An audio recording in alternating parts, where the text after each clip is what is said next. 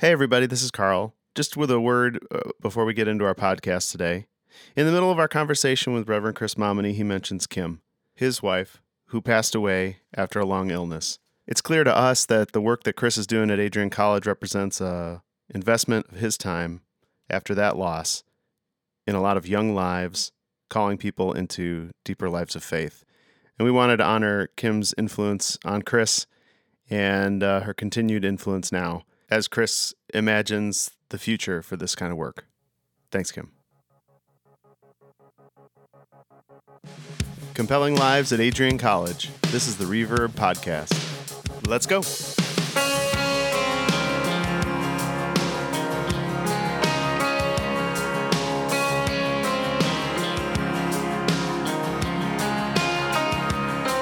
Our journey is the same, and our joy is not in vain. Though our path be stained with blood, you have paved the way with love. All right, everybody, this is Carl Gladstone, and we're back with the Reverb Podcast. Today, our guest is Reverend Dr. Chris Momini. He's the chaplain at Adrian College in Adrian, Michigan. Chris, welcome. Hey, it's great to be here. I appreciate you getting in touch with me, Carl. Happy to talk. Now, I graduated from Albion College, of course, and so it pains me greatly to be talking here with the Bulldog from Adrian, but but we do appreciate some of the news that's coming out of some recent board meetings at Adrian College and how they're envisioning a new role regionally in calling young people into communities of vocational discernment, both youth and undergraduates and beyond. Chris, could you give us a sense of kind of how you have been engaged with students on campus already in engaging students in their faith as a part of their academic experience at Adrian College? Sure. I often say that my very closest relationships in this ministry are with students. You know, that may be a cliche, but that can be a hard thing to do. I can honestly say that I'm closest with students, but a very close second is a collection of relationships with the faculty. And that may be a little harder to pull off at some places than others, but here I have intellectual credibility, which has really been helpful because we've been able to unite our vocational discernment program with our academic departments, particularly the philosophy religion department. We don't have a rigid curriculum that students follow to get a BA in ministry or anything like that, but we have recommended classes that then are linked up with our pre-seminary group is the generic term I'll use. So we've been doing that for several years. Interestingly enough, about 20 years ago, the undergrads at that time brought back an old-fashioned name for the group. It's called the Major Cole Association, which is really odd, but it's named after a guy named James Cole or Jim Cole, who was a soldier in the Civil War from Adrian, Michigan, and he ended up being a pastor, Christian speaker, an evangelist, outreach kind of person who was the advisor for our students, 100-plus years ago. So in the 1970s, of course, they dropped that name because that wasn't hip and cool and all of that. But it's kind of a parable of where a lot of my students are, that even today they still call it Major Cole, and they're happy to call it that. So everything that's old's new again, I guess. Now, students at Adrian have been looking to that kind of Civil War era to reclaim some of that heritage for their work today in a lot of different ways, right? Can you talk a little bit about the anti-human trafficking work that the students have been doing? Absolutely, yes. The anti-human trafficking work here really started in 2007. Now, we had some awareness and some learning and teaching around that before that, but in 2007, we organized our group. And what that means is this is the 10-year reunion. So we're going to have a big homecoming reunion, and not have everything be about the football game, and which is fine. But we're actually going to have an anti-trafficking group reunion. So we've got people coming back from some from Ireland. Some have been in Alaska or in other places. We have one grad who was a Fulbright fellow, and I'm not sure she's going to make it back. But anyway, they're going to come back and meet the current students. And so the whole experience we've had here has been tapping into our identity as an abolitionist college. 1859, the eve of the Civil War, the Underground Railroad was prominent in this area. So when folks ask me, wow, how do you do this anti-human trafficking thing? Are you affiliated with this, that? Do you do an out-of-the-box program from such and such international? Mm-hmm. It's really, we're just doing our own identity. So that's been a powerful thing. In fact, it's been a real strength. Yeah. Yeah. It sounds like the playground in which you are working with these students has a fruitful combination of kind of the practical and the theological. A group that's willing to sit down and do the intense, theological academic work in a pre-seminary kind of program, those conversations tied with students that are eager to put that kind of academic work into practice on the streets for the good of the world. Is that yeah, I appreciate the way you phrased that. If you were to ask me, I probably would have stumbled around to get at that kind of definition. But it's a very, I don't know if it's paradoxical, but we have a real sort of student-centered culture, but it's also very academically focused. And that's something that doesn't happen in a lot of places. I could be very much a professor. I'm a part-time professor, but I could be a full professor who really isn't doing ministry on student level. That's not the case. Or I could be a pastor doing interesting and certainly reputable ministry on a student level, but without the academic connection. Mm-hmm. Quite frankly, some academic departments in some places aren't very receptive to that integration. But here we are able to have our intellect taken seriously, and some of those students study with me in my role in the department. Not all of them, though. Some of them study with my colleagues who are open to them in their lives of vocation and discernment and ministry. And at the same time, we want to be out there sensitive to a lot of human rights issues, and anti-trafficking is one that fits our institutional identity. So we've gone to the state capitol and sat in hearings on proposed bills that will address human trafficking and tried to advocate for things that way, as well as some of the less weighty ways of doing that. I mean, we've had ultimate Frisbee tournaments to raise money, and we've done that, and we've raised money and then given the funding to places that support people who are at risk for trafficking, or one particular school in Thailand, which helps people who are recovering, children who have been helped out of human trafficking. So, it takes all those forms.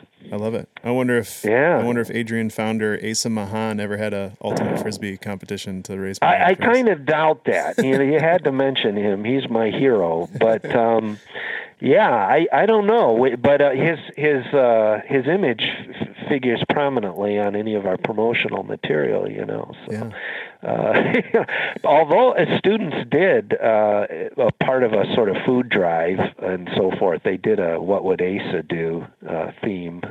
Nice. And some of that stuff. So the history here is very much alive, and it is appreciated by faculty very much. It's a part of the woodwork of the place, and the students get into it. And the administrators, I think, want to appreciate it, but sometimes they're scratching their heads at how contemporary students could find some old dusty story cool and inspiring, but they do. Yeah. So out of that history is kind of being birthed a new vision for some new ways to kind of put these things into practice. Could you tell us a little bit about kind of the things you've envisioned at recent board meetings?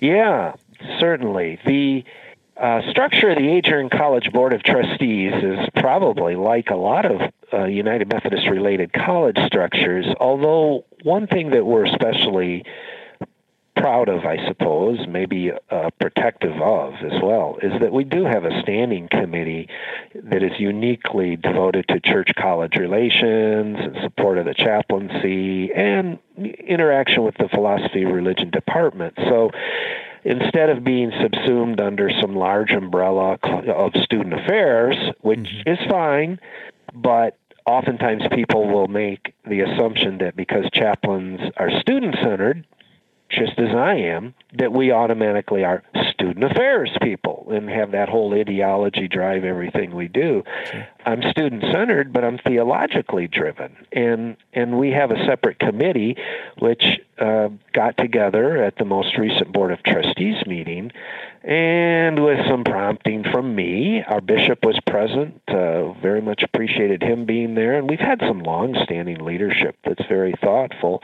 We sort of said, let's take the strengths of what we're doing as far as vocational discernment. Let's take the strengths and let's go further with them.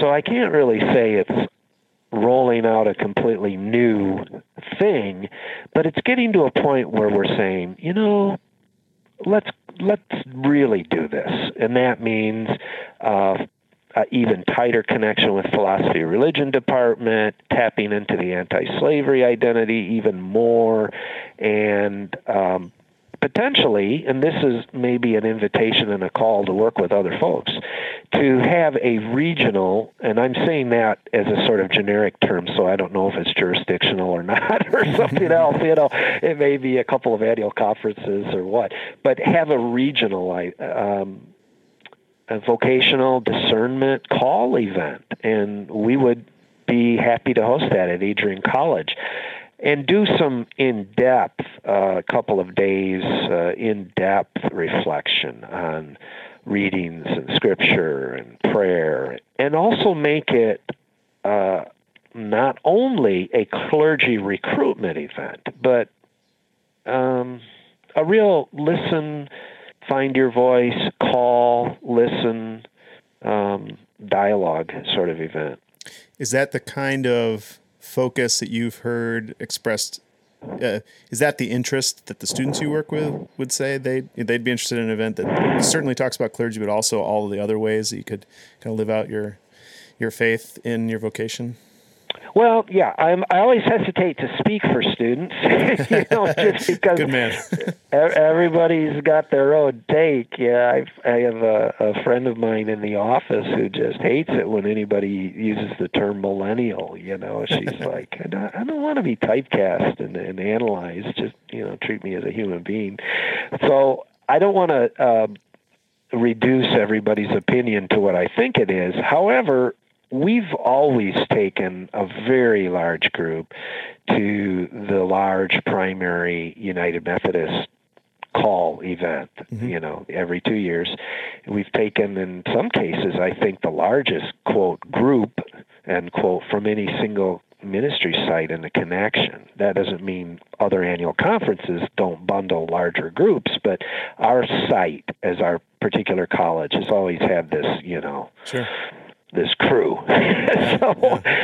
And they've gotten a lot out of that. But the reason we're thinking about moving into a more regional intentional, academically grounded event is because, number one, about half of the folks who go with me aren't United Methodists. So they get a lot out of going to a United Methodist event. They're not resentful about that. They don't feel tricked. I communicate transparently with them ahead of time. But I think you hit it. They're looking for something that isn't just a clergy recruitment thing for a denomination. They're looking for something that is really wanting to meet them at that point where God is talking to them, they're listening, they're looking for their own voice, and that's really where they are. It might be as clergy in our connection, it might be in some other kind of ministry, and my student population really needs that framework, I think, a little more than some others. So you've seen the value of that kind of undergraduate focus, vocational call and discernment experience, banking a little bit on the idea that you get a bunch of people in the room that are kind of doing this vocational discernment work, and all of a sudden we can be inspired and encouraged in that together. Kind of the value of those gatherings, certainly. Tell us a little bit about a vision for a little bit younger, for youth, high school youth, and how they might be engaged in a re-envision kind of community there, with the epicenter being Adrian College. Sure. This is all in the preliminary stage right now, and I know there are some other folks who are further along in their own models, but there's been more conversation lately about theology institutes for older high school students. One thing I really like about that concept is, if nothing else, it breaks this taboo that you can't talk theology with high school students, right? Yeah. You can do confirmation, you can do basics of the Wesleyan tradition or what have you, but nobody goes to college with an already established journey of deep theological conversation and vocational discernment. And I agree that people are certainly very, very malleable and flexible at different ages. I'm 55, and after losing Kim last year, sure, I'm having my own conversation about the rest of my ministry, But I think the young people can do so much more, and I'm thinking rising high school juniors and seniors. Others may do it differently. So we're trying to develop a summer institute at Adrian College where we would tap into our unique anti-slavery experience. And what that would mean is, the title, the preliminary title of this thing is Compelling Lives. And the idea is to play in all kinds of ways off of the language of listening, hearing, and finding your voice, right? So that if we listen to the past and the compelling lives who were brave people who stood against injustice, at times that were at least as difficult as our own time, that we can hear God in that conversation. And of course, around here, I can get vans and we can go out to grave sites of Underground Railroad saints, Right. Climb around in the woods a little bit, and also do some library manuscript transcription, which is kind of the other side of it. We can go from the field into the library where we have handwritten manuscripts of people who were in the anti-slavery movement, that these things have never been transcribed, and they're difficult handwriting, and we could help 17 and 18-year-olds at least contribute to transcribing a page from the journal of so-and-so who was a famous abolitionist or whatever. So we're gonna try to do all that stuff, That's great. Yeah. Now, we continue, and I think the benefit of having a number of different kind of youth theology academy type things is that each can focus in a different way Right. What I'm hearing yeah. from your vision, your description of compelling lives is taking care to be sure that young people aren't just doing this so that they might get better grades in their religion classes in college or in their upcoming seminary classes, but right.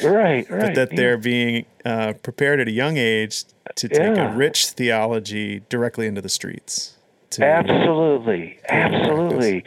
We go out, I don't mean to be so gabby, but we go out to the grave of a woman named Elizabeth Margaret Chandler. And in fact, our students have restored aspects of that grave because, like a lot of sacred places out in the country, they get neglected. Mm-hmm. So we've, rebuilt the fence and cleaned the stone and done a whole bunch of other stuff. And Elizabeth Margaret Chandler was actually a poet. And so she left behind a collection of poetry. So there you have a link with some literary studies. But she was a Christian poet who dealt with issues of women's rights and the anti-slavery movement. So you got all these, kind of a nexus of all that stuff. And tragically, she died at the age of 26. Mm.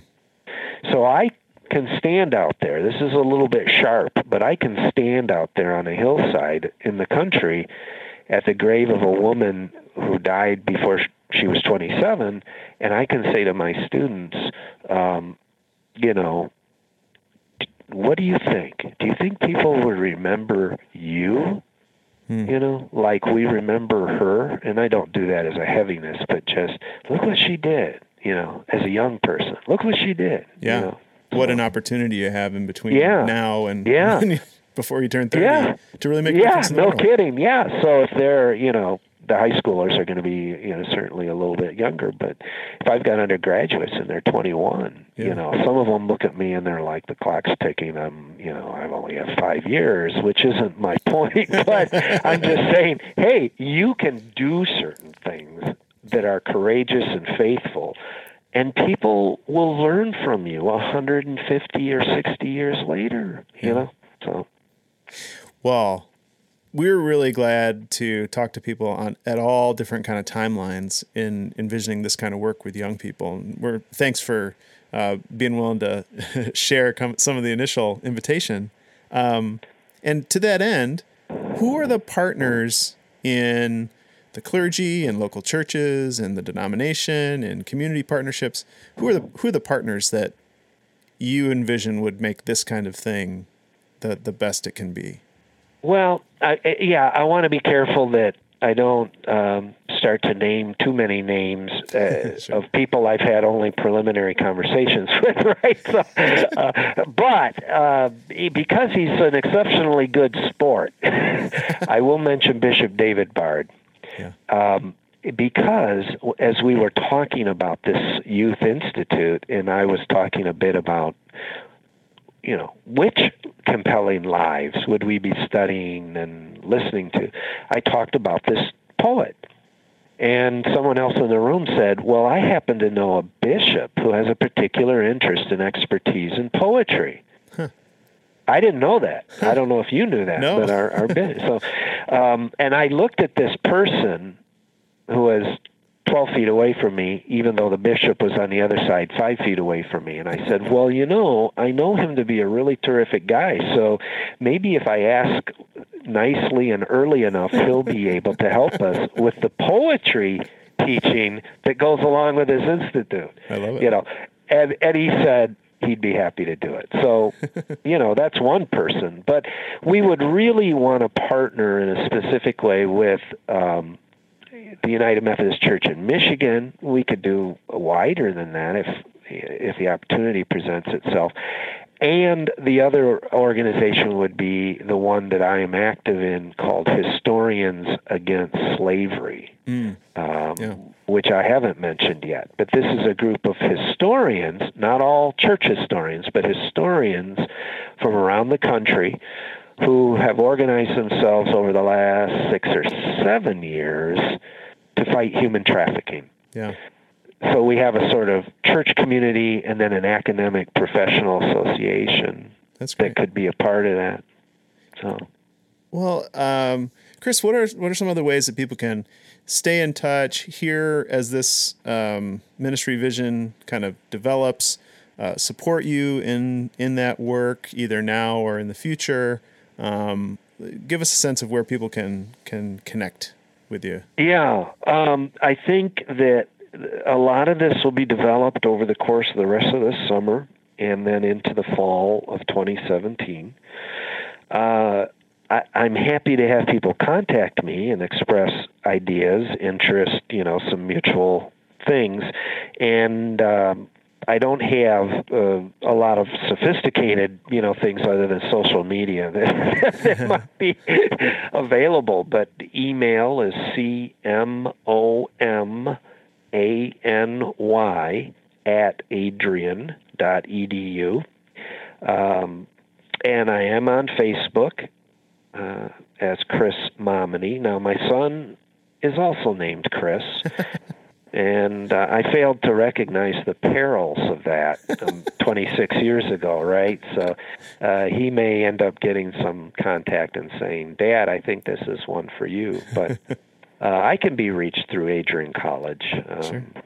The student and the people know me as Pastor Chris or Reverend Momany or whatever gets people to the telephone or through the email contact. So great. Well, Chris, thanks so much for telling us a little bit more about Compelling Lives and all of the other programs that Adrian College envisions for helping young people discern their call into this really deeply engaged life of Christian faith, both in the academy and in the world. Thanks. Well, I appreciate the time, Carl. It's my pleasure.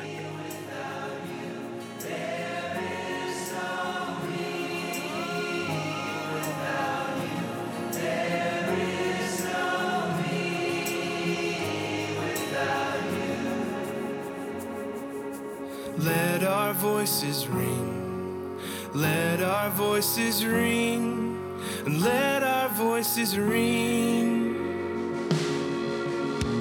Young People's Ministries is a division of Discipleship Ministries of the United Methodist Church. Check out more at umcyoungpeople.org. And special thanks to Aaron Hale for this song, I Am Because We Are. You can check out more from him at aaronhale.bandcamp.com.